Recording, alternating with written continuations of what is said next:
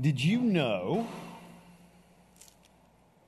that a sandwich is legally defined as 2 or more pieces of bread or a split roll having a filling in between? Which means that scientifically, legally, a hot dog is a sandwich. Did you also know that in November of 2015, the National Hot Dog and Sausage Council, which is totally a real thing, released an official statement declaring that a hot dog is not, in fact, a sandwich? Just the simple question, is a hot dog a sandwich, sparks debate around the world. And the debate rages on. It's just one of the many endless debates that we have. Does the person in the middle seat on a plane get both armrests? Ask a Star Wars fan. Did Han Solo shoot first? There's the classic. Would you rather fight 10 duck-sized horses or 1 horse-sized duck? Despite what you may think, there is only one correct answer, and it is the horse-sized duck. I saw this week that someone posted on Twitter a question of, if a French baguette could move, how would it? He then posted 4 animated representations of how a baguette might locomote. As ridiculous as that sounds, over 250,000 people weighed in with their opinions. Now, all of those debates, they are silly and they are frivolous. But what happens when the debates go beyond that? Gun control, politics, healthcare, the validity of various economic systems, how society should react to a global pandemic. Do we wear masks? Should churches open? Should schools open? We often hear that society has never been more divided than it is right now. The reality is, we are not the first generation to allow ourselves to be divided by endless polemic debate. We are not the first generation of believers that have allowed the church to be divided in the same way. All the way back to the Bible, the scriptures are chock full of examples of this. Paul warns time and time again. And in his final letter, 2 Timothy, Paul warns his dear friend and apprentice Timothy about the dangers of debates exactly like this. Now, we're going to look at a lot in the 2nd chapter of 2 Timothy, but I'm going to read just the final 5 verses. If you have your scripture with you, I would love for you to open your Bibles to 2 Timothy chapter 2, and I'm going to begin reading at verse 22. Paul writes, "Flee from youthful passions and pursue righteousness, faith, love, and peace, along with those who call on the Lord from a pure heart. But reject foolish and ignorant disputes, because you know they breed quarrels. The Lord's servant must not quarrel, but must be gentle to everyone, able to teach and patient, instructing his opponents with gentleness. Perhaps God will grant them repentance, leading them to the knowledge of the truth. Then they may come to their senses and escape the trap of the devil, who has taken them captive to do his will."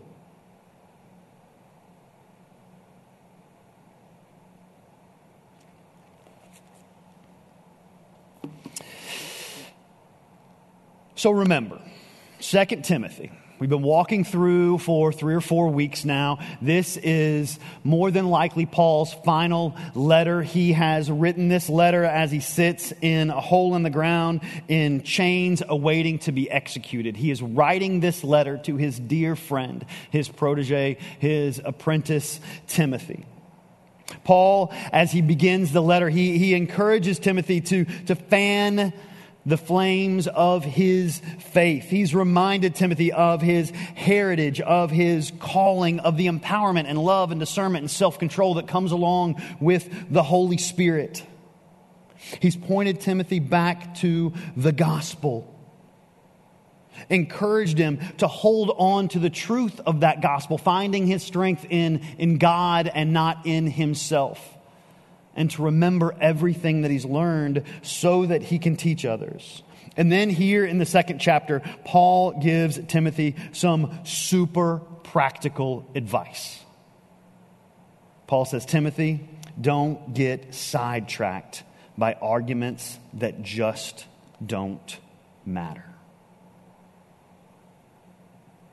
You see, Paul recognized in the place that Timothy was serving, it was so important to maintain unity, and he didn't want Timothy dying on the wrong hill.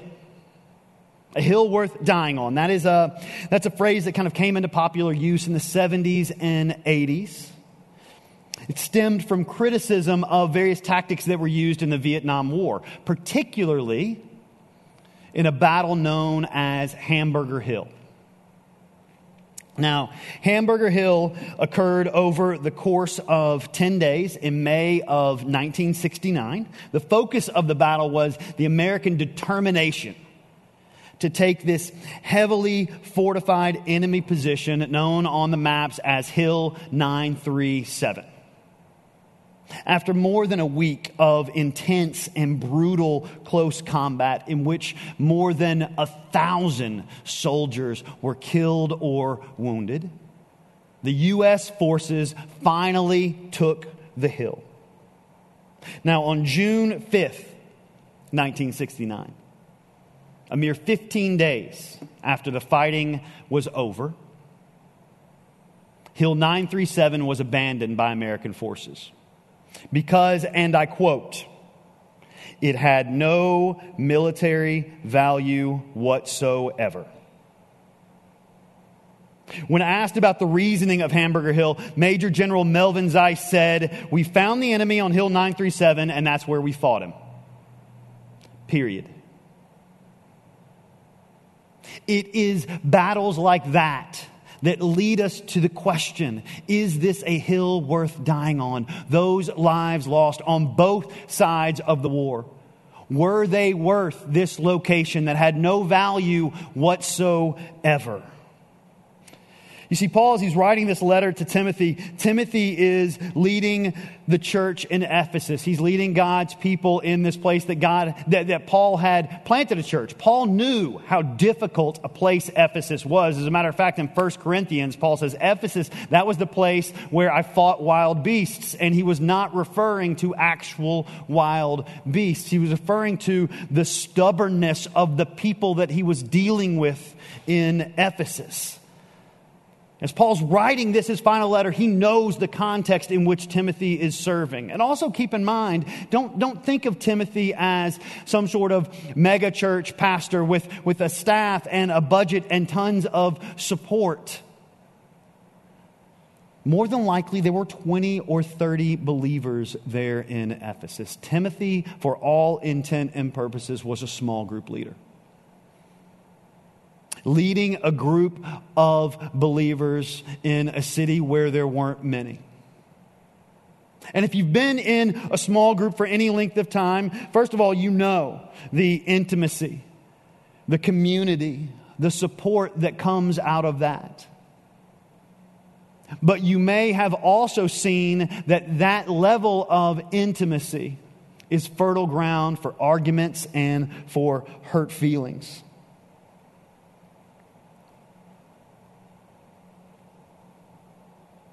Paul writes to Timothy and says, I know where you are. I know the battles that you're facing. Choose them wisely.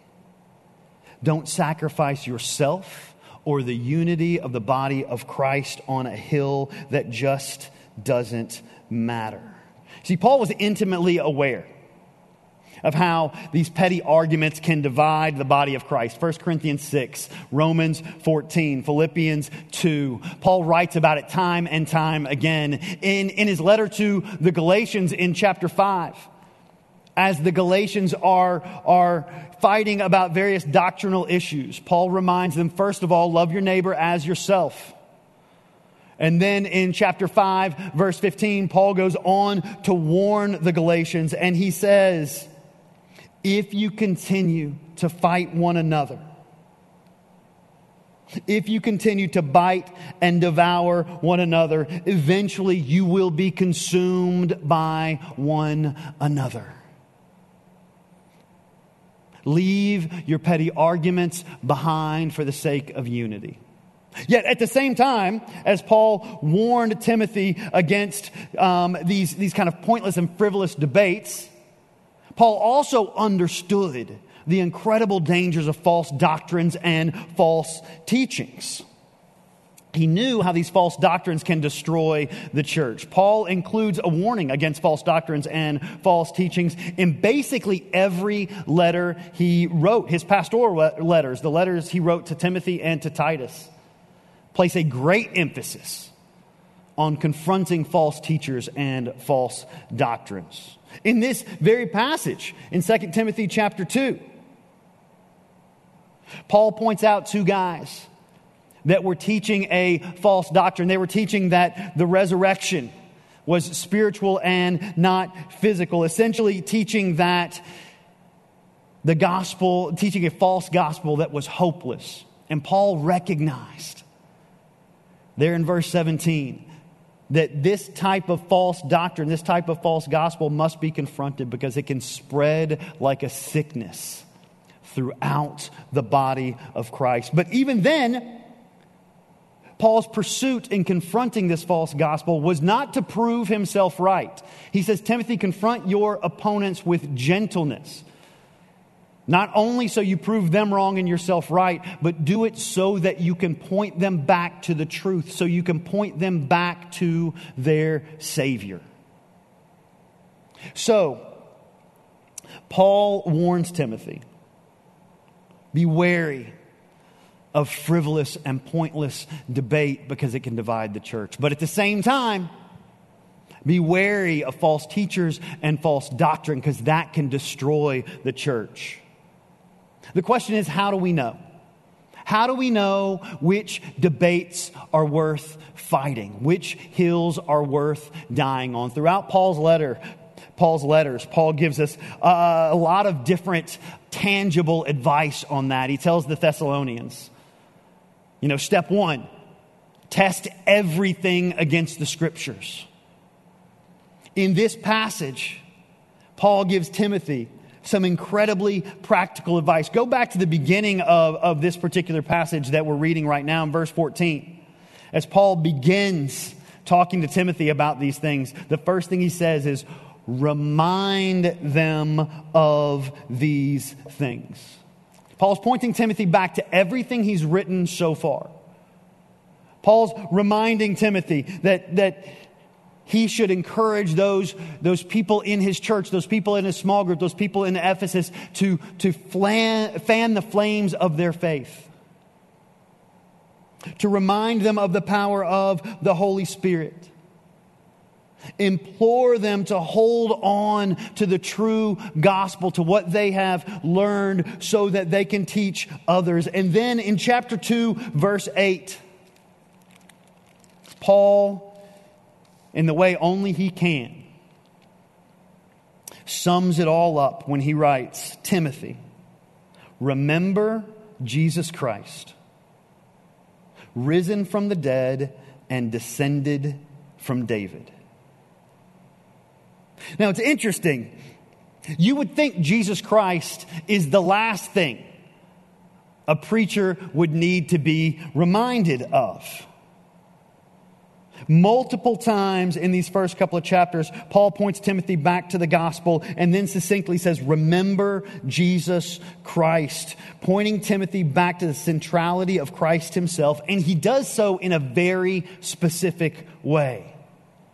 Remember Jesus Christ, descended from David.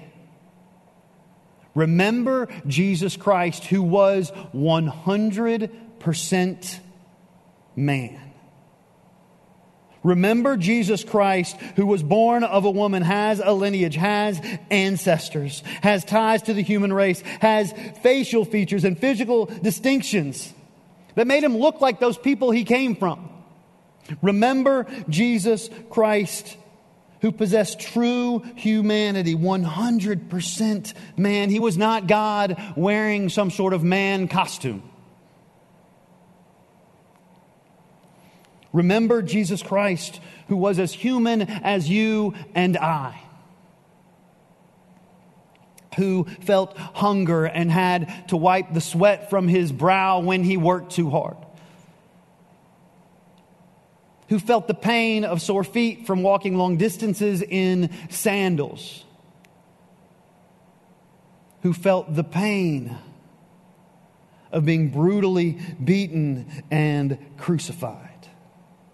Remember Jesus Christ, who was not immune to his own humanity. Paul also says, remember Jesus Christ, risen from the dead. Remember Jesus Christ, who conquered death itself, who possessed the power to not be overcome by and finished by death. Remember Jesus Christ, truly 100% divine, not some Christian version of Hercules, part God, part man, not some man with really cool superpowers. Remember Jesus Christ, who was and is God himself.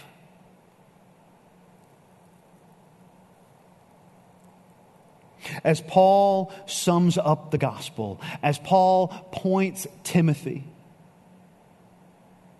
to the things to remind his people of, what he points Timothy to is the identity and centrality of Jesus Christ, 100% man and 100% God.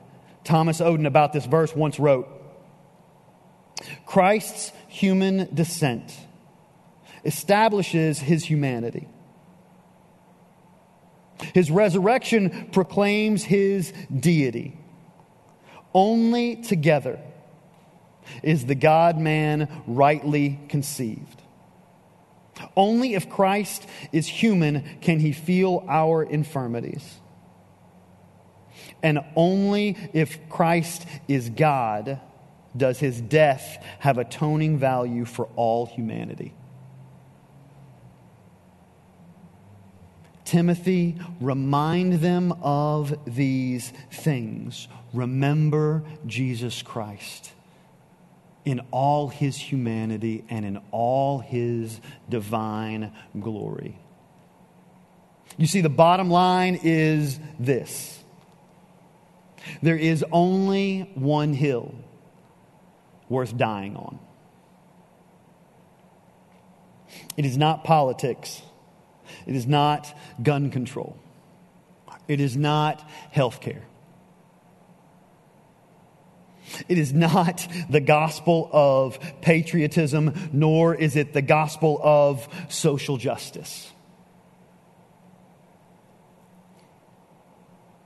It is only the pure, simple, true gospel centered on the identity of Jesus Christ himself.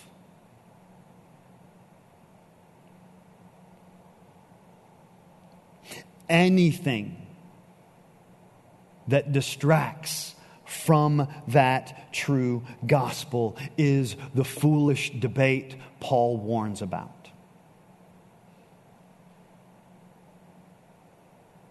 Think back to your conversations.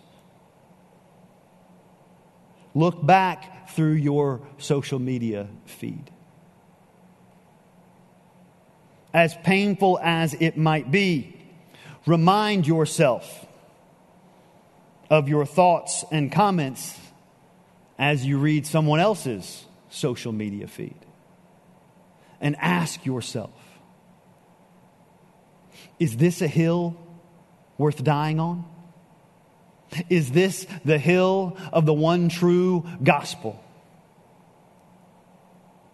Now, it's not as though the singularity of this hill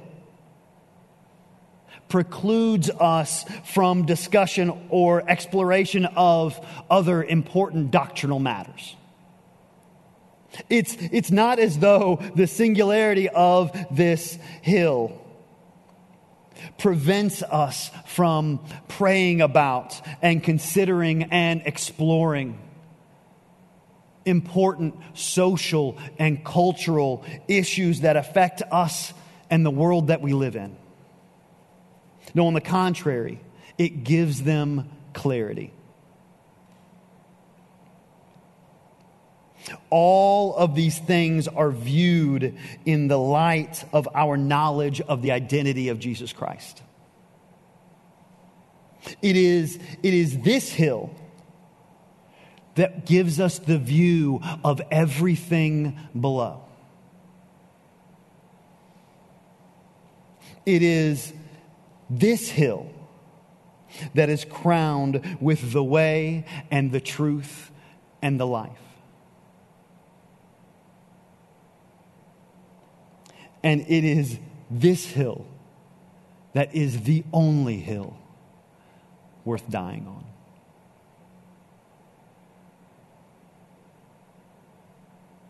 As we consider the simplicity and centrality of this truth, let us take a few moments and pray together.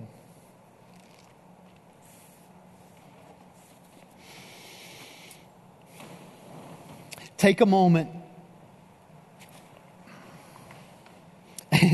and rid yourself of any barrier that stands between you and your Savior, your living Savior at this moment.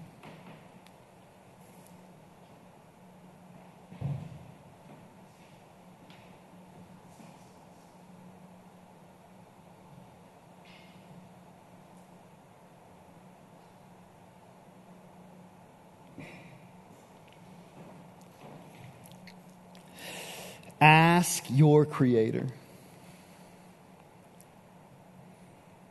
to fill you with the love and knowledge of the true, pure gospel of Jesus Christ.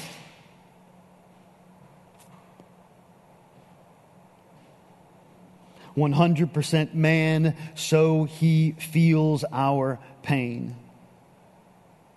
100% divine, so his death and resurrection atones for our brokenness."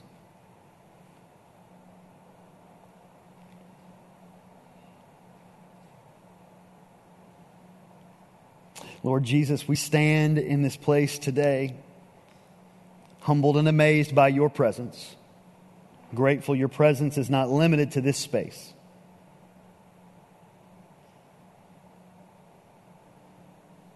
We ask you, remind us every day of what Jesus has done for us.